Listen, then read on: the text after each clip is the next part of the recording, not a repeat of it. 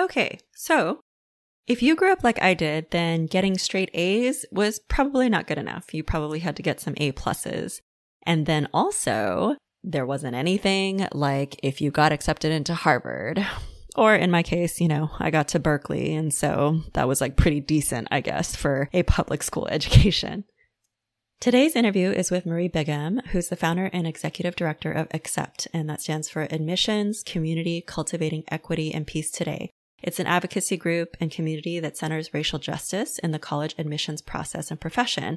And I think it's super fascinating if you are, thinking about higher education for your child, or just to get a different lens to see what's happening in the world of college education today. And, for me growing up, I was very much programmed to believe that that was like the ultimate goal, was that you better fucking hustle to get into a great school, and that status you would carry with you throughout years and years of your life.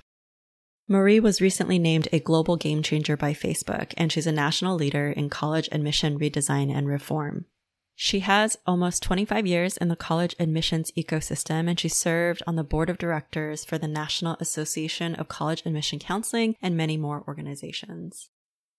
It's a really fascinating conversation because she talks about her early childhood and growing up biracial, growing up in predominantly white environments, and also how she realized at one point that her mother raised her and her brother differently because of the way that they looked. So because one of them looked more white, her mother raised that child in one way, and then because one of them looked more Asian, her mother raised that child in a different way. So some gender conversations also play into this as well. And Maria is very open and forthcoming with both her professional and personal stories. So I hope you get a lot out of today's interview.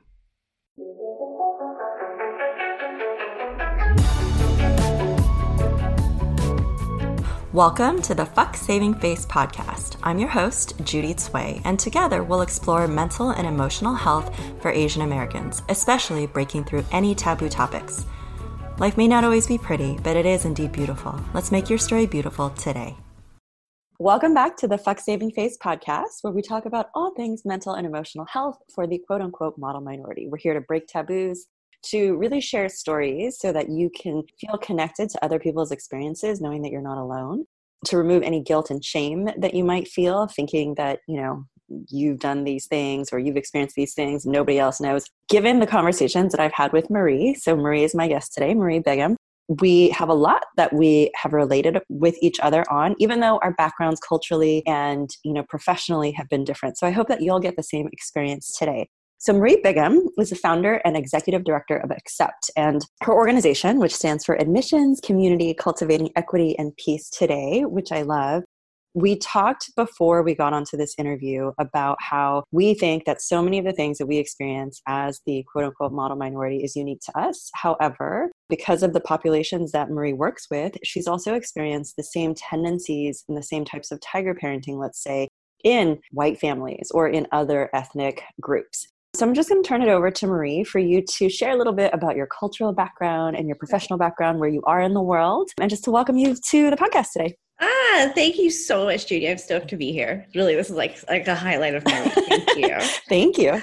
Yeah, so my name is Marie Bigham, she, her. Ethnically, and my background is I am Vietnamese and white. My mother is Vietnamese. My father was white. Because of my age and my very Gen X-ness of me, but also because of I think this is an important thing, because I was born in the Loving generation, 5 years only after the Loving v. Virginia decision that made interracial marriage okay. And subsequently my being okay. I think of myself in many ways as other, with a big capital O. This is kind of how I have always approached the world. So that we talked about me really diving into my Asianness and my Vietnameseness is something that's relatively new to me, something I've only explored in my identity really in depth in like the last 5 or 6 years. So just to put that out there. I live in New Orleans. It's such a pleasure and a privilege to live here. I've lived all over the country, grew up in first Southern Illinois, in a small little town, and then later suburban St. Louis. But my husband and I have lived all over, and we're here in New Orleans, which, just to acknowledge, is also the ancestral and unceded home of the Chitimacha, the Homa, and the Choctaw Indians. And it's really important to me that I acknowledge that, but also say, that I honor and work in partnership often in those communities as well. So my work for 24 years was in college admissions. Mm. which, lots of times in the Asian community, like, woof, this is a conversation folks want to have. So I worked in college admissions at my alma mater, Washington University in St. Louis, for 7 years. And after that, worked at 4 of the most selective, fancy private schools around the country as a college counselor, as director of college counseling. And had the privilege, too, of kind of gaining a really large voice nationally in media and in leadership of different organizations that my profession engages with. And in 2016, I started an organization in the middle of the night because I was pissed, that is now called Accept, but I'm just going to assume we can cuss on the show. Oh, yeah. Face. Totally. Right. Originally, we were called Admissions People Sick of This Shit. Mike Brown's murder in St. Louis and Ferguson really changed my life and how I viewed the world and my responsibility to move through this world. And in 2016, there was another shooting in Dallas, Texas, which was a city where I had lived. And it was just, again, pissed off in the middle of the night. I was like, ugh, I don't know how to fix these huge ills in the world, but I've got this sphere of influence. It's admissions. And there's plenty of racial stuff that we need to fix in this, including in the profession itself. So I started what I thought would be like a small little Facebook group of 40 or 50 friends hanging out, and is now almost 7,000 members. Yay! Thanks. Mission of Accept is that we empower professionals in our ecosystem who want to center anti-racism and racial justice in the path to college and in the profession and community of college admissions. So I've been doing that full time for almost 2 years now. That's amazing. That's where we are. Yeah. I mean, I think that one of the things that we can dive into a little bit later, because this is a weightier topic, is the systemic issues that we experience that we might not even be cognizant of. But one of the things that I wanted to address is the fact that you mentioned that you're only now kind of coming into your racial identity and really embracing that and owning that. I don't think you're alone, because I think that that was the same way it was for me. It's taken a long time for me to stop shunning elements of myself and just better understanding it. And I've actually, gone to live in Asia. I've lived in Taiwan. I've lived in China. So I've had all these random different experiences to experience myself and my identity in different ways. But you and I share the same upbringing in that we were raised in predominantly white neighborhoods. And you have an exceptionally unique circumstance too, because your white family was also a family of prominence in the small town where you were. So can you talk a little bit about that? For sure. Yeah. It's interesting because there is, I think, unfortunately in the United States, and something that I grew up with, this stereotype, this ugly story of Vietnamese women and U.S. soldiers in that time. I've never watched any of those 80s Vietnam was hell movies because I watched only those. The only women I saw there who looked like me, who looked like my mom, who looked like my aunties, were sex workers, were dangerous people, or were background just being killed. So I grew up in a town. I was born in 1973. My mom did not come here as a refugee. My mom came here before the end of the war and actually came here from France. My mom didn't grow up really immersed in Vietnamese culture either. She was one of those families that was very wealthy and they were able to leave before things got sticky. So most of my mom's life before the US was actually in France. So that's always kind of tricky too to think about. So mom came here in 1973, was born in 1973, but we were in this tiny town in southern Illinois where my father was one of 7 kids. We were the only non-white people in the town of 2,500. And at the same time, that could have been a really dangerous situation, I think, for many, and many people of color who've experienced that. My dad's family was prominent in the town, extremely well respected. And so I think that there was a lot of protection that we had in that way, right? They were respected people. And if that family was okay with this somehow, it was going to be fine. And yet there were moments where I remember things really starkly, right? Like being at 4th of July parade, I was 4 maybe. And people shouting at me and my mom and then my baby brother to go back to where we came from. And I'm like, oh, we live down the street. Right. But some of the scarier memories, I can think of 2 or 3 times when I was maybe in 1st or 2nd grade where people threw rocks through the windows of our house and happened to come through my bedroom that had written on it, Chinks Go Home and shit like that. So those moments happened too. I didn't really have any experience with my Vietnamese family. I have 2 older sisters who were adopted, who were fully Vietnamese, but came here extremely young. And so little connection in that way.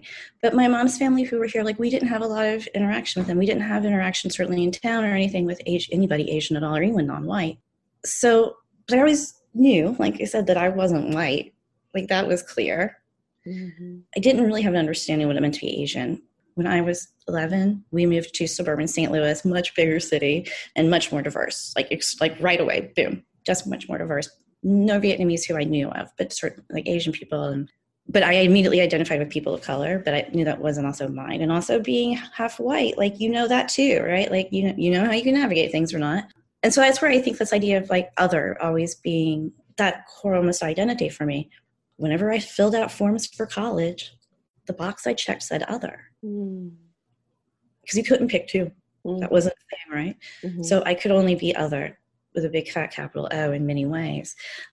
Even when I did admissions and was really focused on that, my focus was always on students of color, marginalized students, but did not quite know how to dive into the nuances of Asianness through that. I was always able to be a safe place for Asian students and had that ability to code switch with Asian families, right?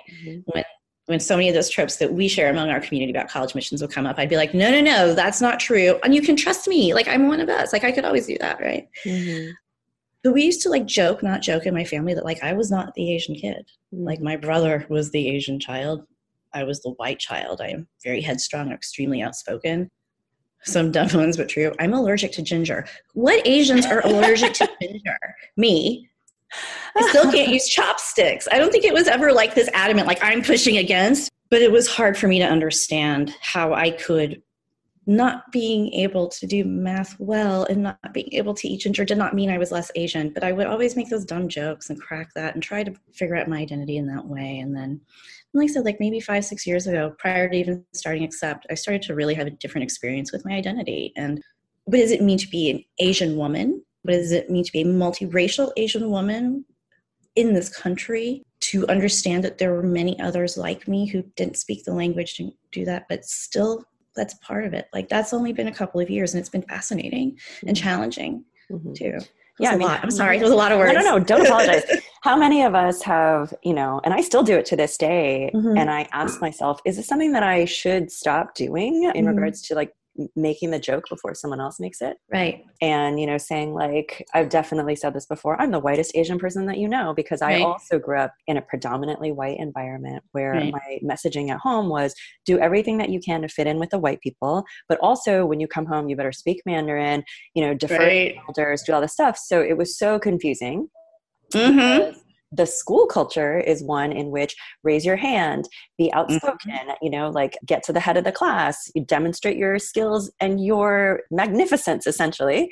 And that is not what we were taught at home. At home, it's you better just listen to what I say.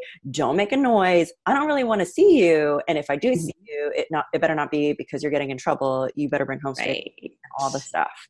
So it made it very difficult because, in that environment, I was taught to do everything that I could to eschew my identity to fit in with the prominent majority, and then also figure out ways to navigate honoring my culture and bringing that forward. And I think one of the stories that you shared with me, which you just alluded to, was this awareness that you had when you were at an event and you had feedback where, you started to realize your otherness a bit more even.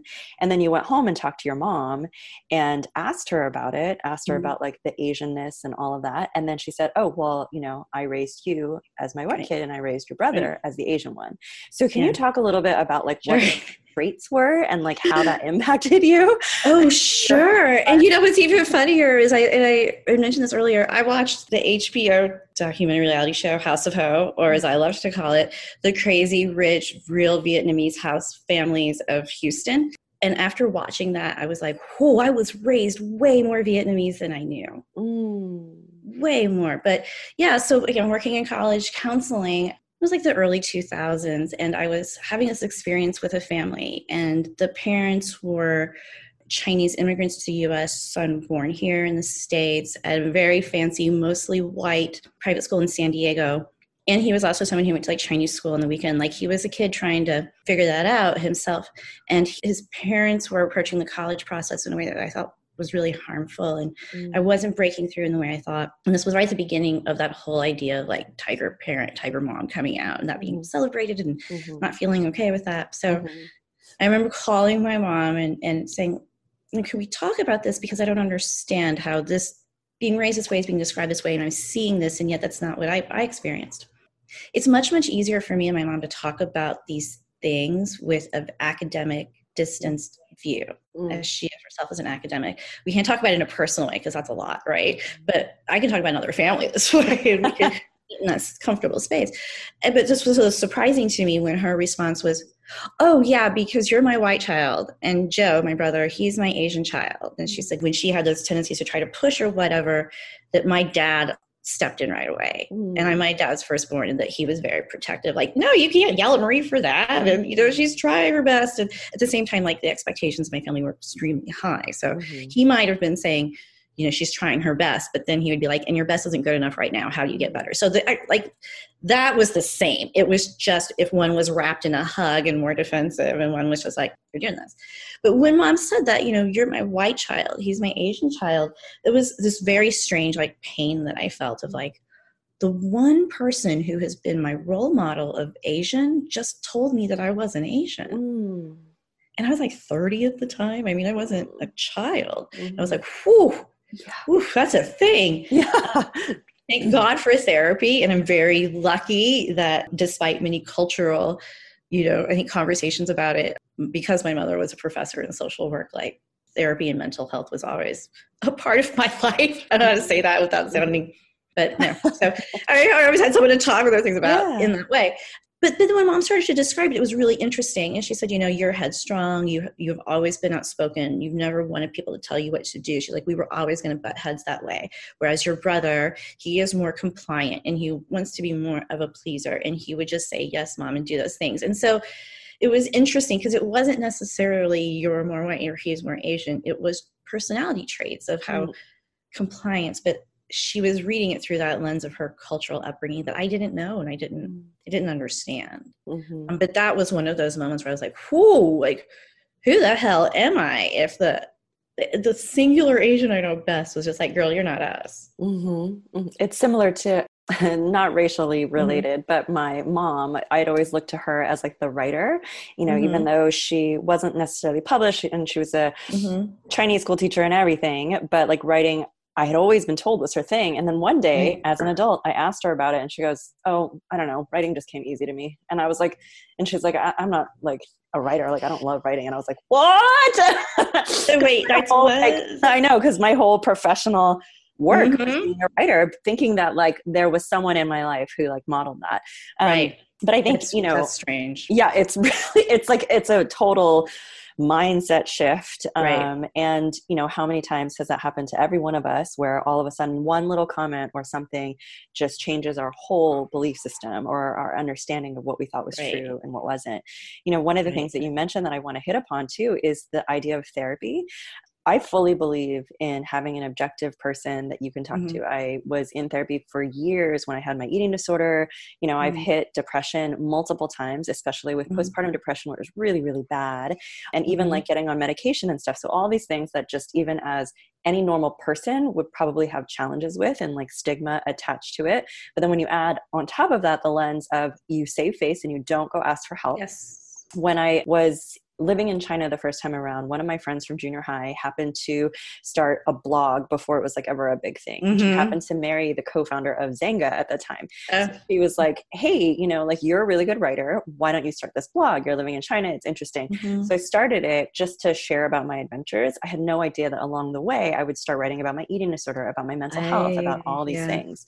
So then they shared my site on the homepage of the site. And then all of a sudden I started getting thousands of readers a day. And because their demographic was Asian American, the readers and the readership I had was Asian American. And how many comments I got of, I wish that I could go to therapy. I wish that I had someone to talk to. I like your writing is the closest thing that I can get to some sort of processing of what it is that I'm experiencing. So, you know, when it comes to therapy, and the access is a whole other topic, whether or not you have access, then finding a provider who specifically understands your unique background and dynamic, you know, making sure you interview the therapist. Not every therapist is great. I've experienced ones that are not and can be more harmful than do good.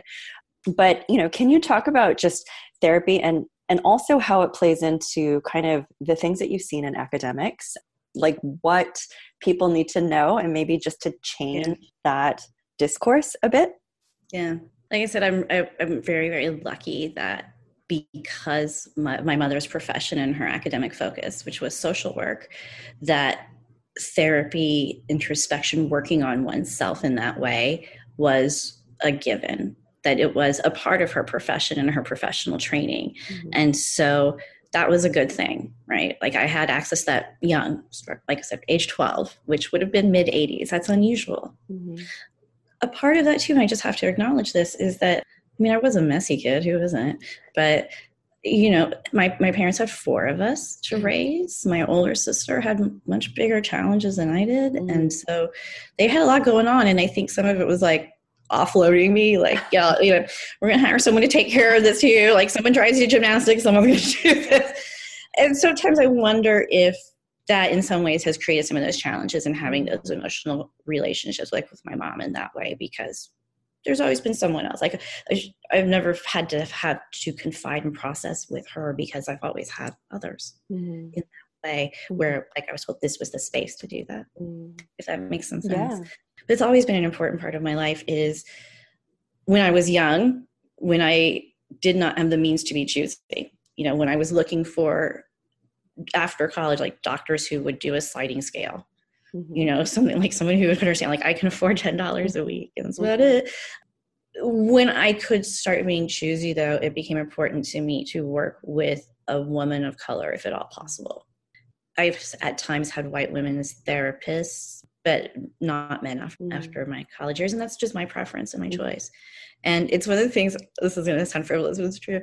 Whenever I've moved to a new city, like my checklist is, you know, new therapist, hair person, manicurist, like those have got to happen like right away.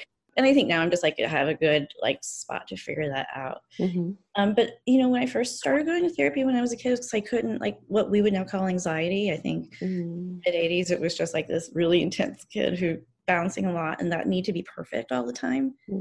You know, I have had definite bouts of depression that were real, like intense, go on medication, none that were debilitating, thankfully, but moments where like I didn't have the perspective to say, your reactions are outblown right now. The constant flood of emotions 24/7 isn't right. The up all night with the hateful self-talk, these aren't supposed to happen. So I've had, 3 or 4 moments like that where it took me a while. I needed professional help. It's not fair to rely only on your spouse and friends. Like they're not the containers for that.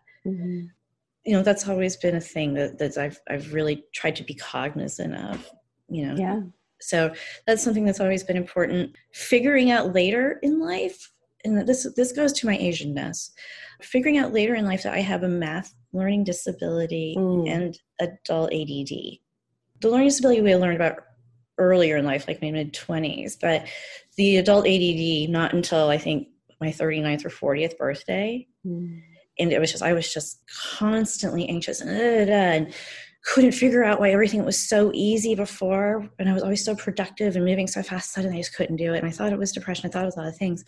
And my therapist very graciously was like, describe your workspace. And this was a time, like as a counselor, I'd have to write a lot of college recommendations, and I would do it at home. And I'd be like, okay, so like I have like 4 laptops set up, one in my living room, one in my kitchen, one in the laundry, one in my bedroom. So if I'm like, oh gosh, I've been writing here for 10 minutes, but I need a drink, catch myself doing dishes, like, nope, there's a laptop there, I could do that. And like, no, it's not a thing. Figuring out that it was something that I had managed and made into my superpower for so long that my life was in a place where that tool wasn't working anymore, that it had actually turned against me. And so I think for me in the last 10 years, that's probably been like my biggest therapeutic breakthrough, figuring that out and really understanding through that, my drive, understanding the idea that productivity is the most important thing to me. But learning disabilities, ADD, we don't talk about those things in the Asian community. Like that's not a thing. And you add in my womanness, when I have problems with math, 2 messages were always told to me. It's okay. You're a girl. Math is hard. Or B, you're Asian. You should be good at this. You must just be lazy. No one was noticing I was writing numbers backwards and out of order until my early 20s. right? But those two stereotypes just kept bumping heads. And ADD and those things about ADD, like again, in many Asian cultures, it's something multitasking is like amazing. Yep. My mom used to say that, like, yep. How can you multitask to the nth degree, essentially? It's so to the point that, you know, like you're doing 50 bajillion things at once. And, you know, and it wasn't even until the last like few decades, I would say, where they were just saying like, okay, well, multitasking, your brain actually doesn't function like that. Right. And, you know, you can't really do things productively in that way. But growing up, like to this day, I still get a little bit anxious if I'm like, I don't know how to have downtime. I don't know how to like right. not be productive, because then what's my value that I'm bringing to anything or anyone? So I think one of the nice things about this pandemic is we've all had to kind of shift that ever so slightly, right? And at first it was like, if you don't have your hustle on right now, like if you're not making it with all this time, like, and then I think a different realization has kicked in, like, no, it's okay to just sit and be. But yeah, that's kind of my big therapeutic story. And honestly, I talk about my mental health challenges. I can't say like totally honestly all the time. Like I'm still pretty known broadly for making things seem effortless, as someone told me the other day, and I was like, oh yeah, I shouldn't do that all the time, right? It's not true. And it sets up expectations for other people. It does. And, you know, because we're always comparing our insides based on someone else's outside, and social media exacerbates that very much so, that you think that the grid that you see and what happens in that square is exactly how life looks. You don't see like everything that's going on outside the square. So I think that, you know, one of the things that I even learned in parenting too, and I heard this from a friend of mine, where she started observing that one of her children was very anxious about like needing to do things correctly. And I saw that in my daughter too. And I thought, okay, well, she's either, you know, getting this from some of the modeling that I'm demonstrating, or perhaps it's like an inherent quality in her, because, you know, it could very well be, it might be innate.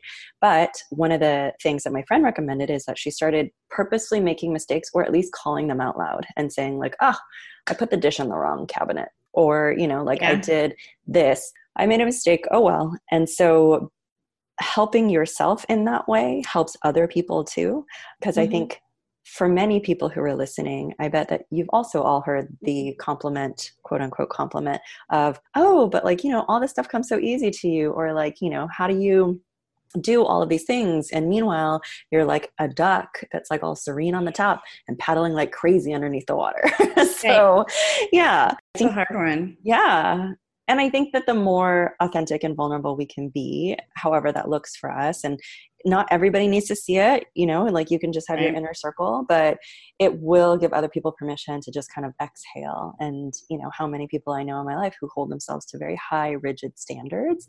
If the piece of feedback that I hear all the time is, you have ridiculously high expectations of yourself, like constantly. And a lot of that is like, you know, pulling it apart as an adult. Like, how do we really understand what our core values are, like based on who I am as a person, not just what was imprinted upon me growing up. Academically, how have you seen all of this Asianness translated, and what would you like to see differently? Such a big question. Oh gosh. You know, first thing that comes to my mind, it's something that I have to acknowledge, like, is very, very fresh, because just a couple of conversations I've had. I need the academic world, the non-Asian academic world, to understand we're not a monolith, that the model minority stereotype is actually pretty bad, that when as academics, when as counselors, when well-meaning people say things like, oh God, don't write your essay at a math competition, you're just going to like every other Asian kid, like that's harmful. Also, it's racist. I would love for academia to quit that. I would love for, again, my professional space is college admissions. I would love for, I'm going to struggle with putting this correctly. I would love for the whole idea that Asians are against affirmative action to be disaggregated, to have like a very real conversation of those, you know, with Asian identities, what's their background, what's the educational attainment, because it's a very different story, but also to be able to say to those communities convincingly, like, affirmative action is not the thing that's keeping you out of college. It's actually whiteness and white supremacy. And the whole idea of the thumb on the scale for race is actually all about whiteness. And I get anxious when sometimes either I hear, or there's this stereotype of Asians are against affirmative action because they think that Black kids are taking their spots. Like, there's so much packed into that. And I hear it from so many directions. So that I want to figure out how to fix that stupid, pervasive, and deeply incorrect storyline that's so hurtful, right? Because how that plays out, that's a big systemic issue, but how it plays out, like in my former office as a college counselor, is the family that says to me completely innocently and well-meaningly, should my child not check the box that says they're Asian? Won't that hurt them? Should they not look at colleges in California because they don't like Asians? That the whole idea of selective college admissions should be driven in a way that asks Asian students to subjugate identity, to hide identity, to form their identity, and form value systems around it. I wish somehow we could really get our head around that and fix that, because it's so harmful in so many ways and so difficult to fight. Well, I think that the work that you're doing is so incredible, and it's like a step in that direction. Right. I think encouraging more people to speak up and share their truth, however that's going to look, whether that's in a conversation with someone to change their mind or to expand consciousness on both ends, or actually advocating for somebody else. I think that, one of the things that I'm starting to come to terms with and realize is that in that scarcity mentality, which totally makes sense if you're raised by immigrant parents who had no money or struggled with money, that you're just thinking about yourself and like, what are we going to do to survive? But there's so much more to contribute. There's the idea of creating a legacy. There's the idea like you can help other people wherever you are, whatever means that you have.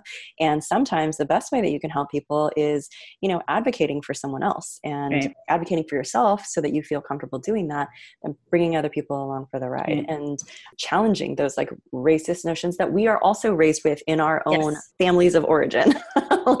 Let's just talk about that for a second. It has been one of my biggest personal struggles from every perspective of dealing with the anti-Blackness that's deep in my family, whether the white side of the family or the Asian side of the family. Certainly at times within myself in ways that I'm surprised by, like I was bathed in that water too. And I find that when we get to college conversations about admissions, that is a flare-up point that I have no patience for. And I really struggle of where I sit in that, because at times I will hear, again, my colleagues of color who aren't Asian repeat really nasty Asian stereotypes because, this is how it is. Like, no, that's being very anti-Asian. And yet then I'm in communities of mostly Asians. We're talking about college admissions. Like, those Black kids didn't deserve those spots. I'm like, yep, that's wrong too. Also racist. And it's like, where the fuck do I fit with this?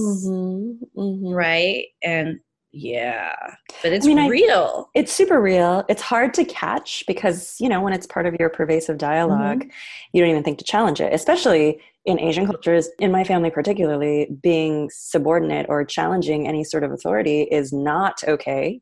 So whatever I'm told, I'm going to assume that that's truth. And so I've really encouraged my daughter to challenge authority with healthy respect. And I tell her all the time, you are allowed to ask questions and challenge even your mom and your dad, because we are not going to get it right all the time. So being able to, I think, become more aware. One of the books that I was reading is called Minor Feelings by Kathy.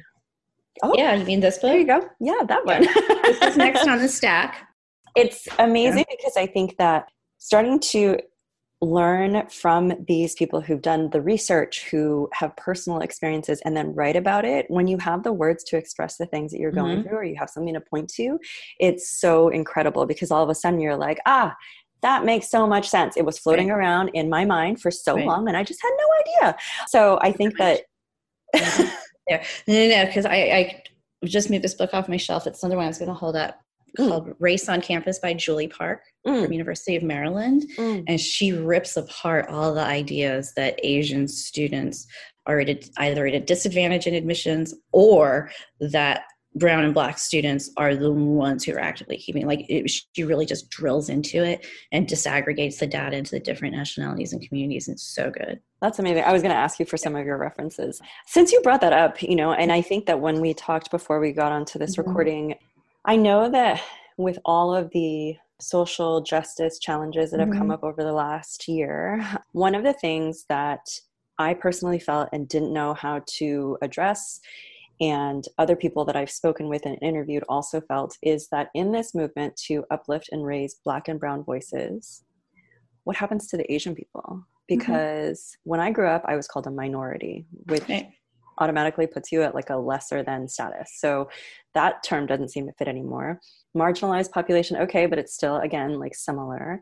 But person of color or woman of color, like that's not how I identified. And so I wanted to see if you had any thoughts personally or professionally on like what to do with that, where we are. I don't know.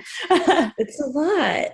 I struggled this summer too, so much. And like I said, like I was raised so not in an Asian community that oftentimes my sympathies, my loyalties immediately go to Black and Brown communities because that's what I was most adjacent to, especially in my younger years. And this summer was a moment where I was like, oh, I'm not welcome in that space right now either. And it was a really personal, intense hurt that I couldn't understand. In conversations with other folks like us, which is other people of color, especially about this summer, like, how does that feel to have those other identities centered right now? And it's not yours. It's not your story. Man, I just had to really have to come in terms with myself of like, is that just my whiteness really stepping out right now? Is that how in the Asian communities, our proximity to whiteness is playing at this moment? That we can't decenter ourselves in a moment when we clearly see the impact on these other communities being disproportionate to what we feel. If we can't decenter ourselves in this second, then how is that different than someone standing up and shouting all lives matter? Like I had to have some time with myself about that one because it was some pretty personal feelings. And I'm just like, that's just what that is. Like, it's okay. That doesn't denigrate, take away from the hurt or racism that I've personally experienced. At that moment, it just wasn't the important one. It's not the important story right now, right? And I think it's just acknowledging that sometimes those stories aren't yours. Sometimes you have to stand in the back and support. And that's really coming to terms with allyship and I almost said apprenticeship. That's really what it is, to stand with someone and to work in community, is in those hard moments to say, it's okay, I'm not centered. I love that. I love that idea of like, holding space. I mean, when I was teaching a lot of yoga or mindfulness practices, you're just holding space for whatever's coming up, whatever needs to be at the forefront, and then understanding that it'll change, something else will take precedence. And so I think that approach, and then also understanding like it doesn't make it any less of an effect for the racism and the traumas that we've experienced. It doesn't take that away. It's like that idea of forgiveness that like, just because you forgive someone doesn't mean that you excuse their actions or, make that okay. So I think that is huge. So that was a really hard thing to come to. Like I just have to acknowledge it was a lot of stumbles, it was a lot of falls. And like, here I am leading this group about racial equity and I fucked this one up times too. Like I need to acknowledge that I had to apologize a lot for not just the current, but also the past too. So those things, I had to be a part of acknowledgement and accountability before I could do anything else. And some of that was just with myself. Right. And I love that understanding of accountability too, like really radical responsibility and taking a look at ourselves. Also understanding that like we're all as humans stumbling and trying to figure out this crazy time on the planet. So let's give ourselves some grace in doing that. I know that, oh my gosh, I'm blanking out on her name. Tiny little woman. I went to see her live. Glennon Doyle. So her recent book that came out, I actually really loved it, even though when I actually went to go see her live, I was like, not such a big fan of like this thing. But her book was so great. And one of the things that she does talk about is how she was attacked for trying to shine a spotlight on Black and brown voices when she is a white woman of privilege. And so I think one of the things to understand as well is we have created that sense of cancel culture, and the easiest thing to do when we're hurting is to look for someone to blame and to target. So that makes sense, like as a human behavior. But how can we, start to move beyond that? I heard this quote one time in a yoga class, and I've always come back to it again and again, is you may not be responsible for your first thought, but you are responsible for your next one. So our knee-jerk reactions, whatever we learned growing up, however we're showing up, okay, so we might have that reaction, but then the next step is let me take a moment and then choose our response. And how do I want to show up and who do I want to be?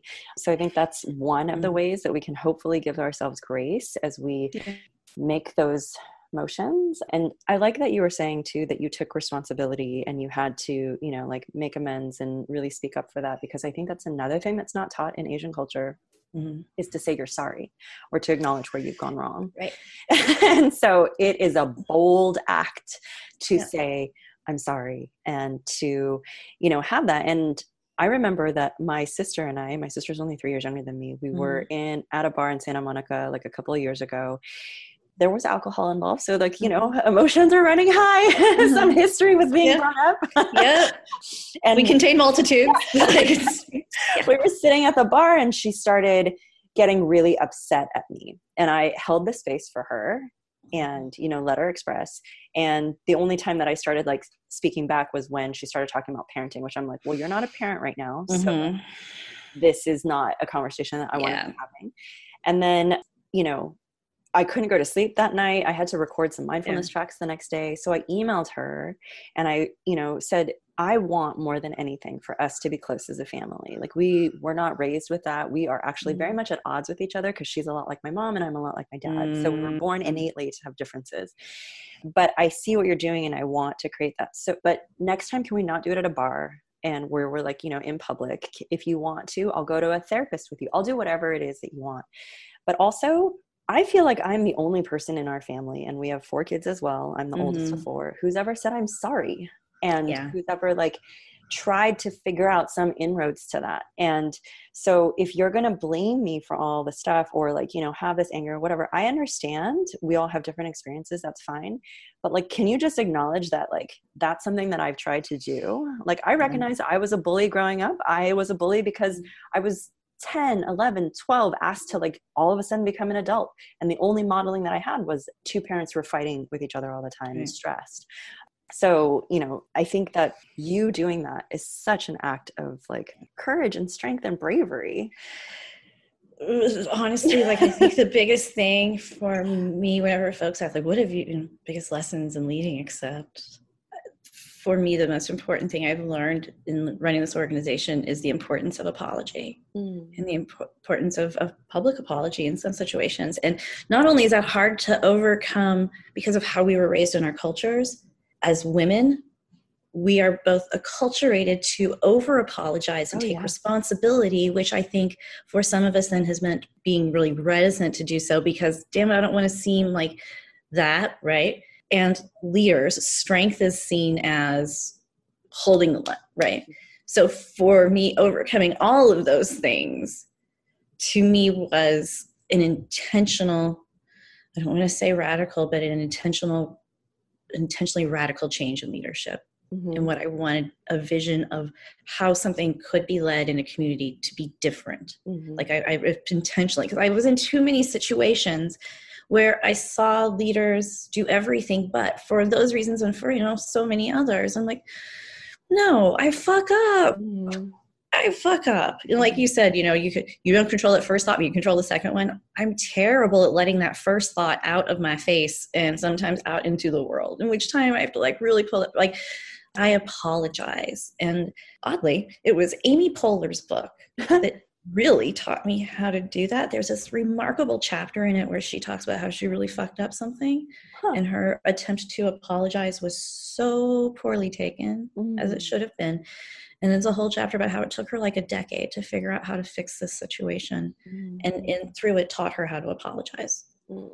You acknowledge the harm you caused, you name it, you offer some kind of restitution, you again take responsibility, and you ask for nothing from the other person in return. But there's no but, there's no explanation, there's no justification. It is just, I'm acknowledging I screwed up. Here's how I screwed up. Here's how I believe I hurt you and harmed you. Here's how I'm going to try to do better in my life and in my world. And I appreciate you for taking the time to read this. Amazing. But it was Amy Poehler's chapter that taught me that. And so since leading and stuff, like I've tried really, really hard to model that and to do that whenever necessary, not over apologize for things that are not my responsibility because it cheapens it. But I'm not always good at it too. I mean, that's amazing that you're also doing it in a public forum, and also just as a public service announcement, saying, I'm sorry that you feel that way is not a fucking apology. No. Like, I have had that said to me and I'm like, what? How does that's not an apology. That's like discounting someone else's emotions. And everyone, can have their emotions, they can have their reactions and their responses. Everybody's like, you know, has a right to whatever it is they're feeling. Right. Once it starts like engaging and interacting and impacting someone else, it's a different story, but you know, you're allowed for how you feel. So just, that's not an apology, but I love you and what Amy Poehler said. It's all Amy Poehler. I read that and I remember like gasping and like crying and like, oh shit, I've been doing this wrong for so long. And damn. Well, as we're coming to a close to this interview, I wanted to ask, you know, the whole platform and everything that we're talking about is fuck saving face. So what is one thing that you would really like to get out there into the world, for the world to know about this idea? About fuck saving face? About like breaking a taboo, or like, you know, really just stopping this idea that we have to be perfect, and, you know, the guilt and the shame that comes with that. What lesson have you learned? Oh man, my favorite line about guilt and shame. So, you know, I am Vietnamese. I was raised Catholic, and for 6 months I was pretty sure I was Jewish. So I cornered the market in guilt and shame, and I am impervious to it now. As I lovingly say to my Catholic friends, I gave up guilt for Lent and never bothered to pick it up again. Like, guilt is such wasted energy. Shame, and if it's a driver, that's not good. Introspection and understanding, like opportunity to change or to make amends. Like, to me, that feels really different from shame, but it's not always portrayed as such. But that guilt, that carrying on of a burden that you feel like you have to wear for something that happened or maybe didn't happen. Like, I don't have time for that. I don't have the emotional space for that. And since really kind of coming to terms with it, like, my life has been so much more freeing and just so much what lighter. Everybody wants. Yeah. Right? Just lighter. But guilt, holding on to that. And I think, you know, guilt's close friend, grudges too. That's a little more challenging for me to give up sometimes. But that constant hanging on to negative energy for things in the past. And as we age and our perceptions change, and we just don't know, like, was that real? Was that not? But hanging on to that emotion doesn't know it any good. Yeah, no, that's a really good point. I had a life coach say that to me one time, that guilt is like a useless emotion. You either learn from it and move on and, you know, rectify the situation, or you don't. But I think that guilt is so pervasive in Asian households too. Like, it's a huge motivator to get you to do things or to not do things. Yeah. And so don't work on me. Yeah. Which is amazing to like continue to reflect and evaluate. So I love that. Thank you so much for your time. If if people want to follow up with you, where can they find you? Best place to find us, all over the social medias. On Facebook, look up Accept, just big capital letters. Our website is acceptgroup.org. On Twitter, we're Accept Group. Yeah, I'm kind of all over the place. Thank you. Thank you so much for having me and for this conversation. And it's just so affirming. And in many ways, and this is not to sound, you know, maudlin or anything, but in many ways, having identity be such a lonely place for me for, you know, first half of my life, to be able to find community to discuss these things and in such a different way is such a gift. And I'm just grateful that you've allowed me to be a part of it.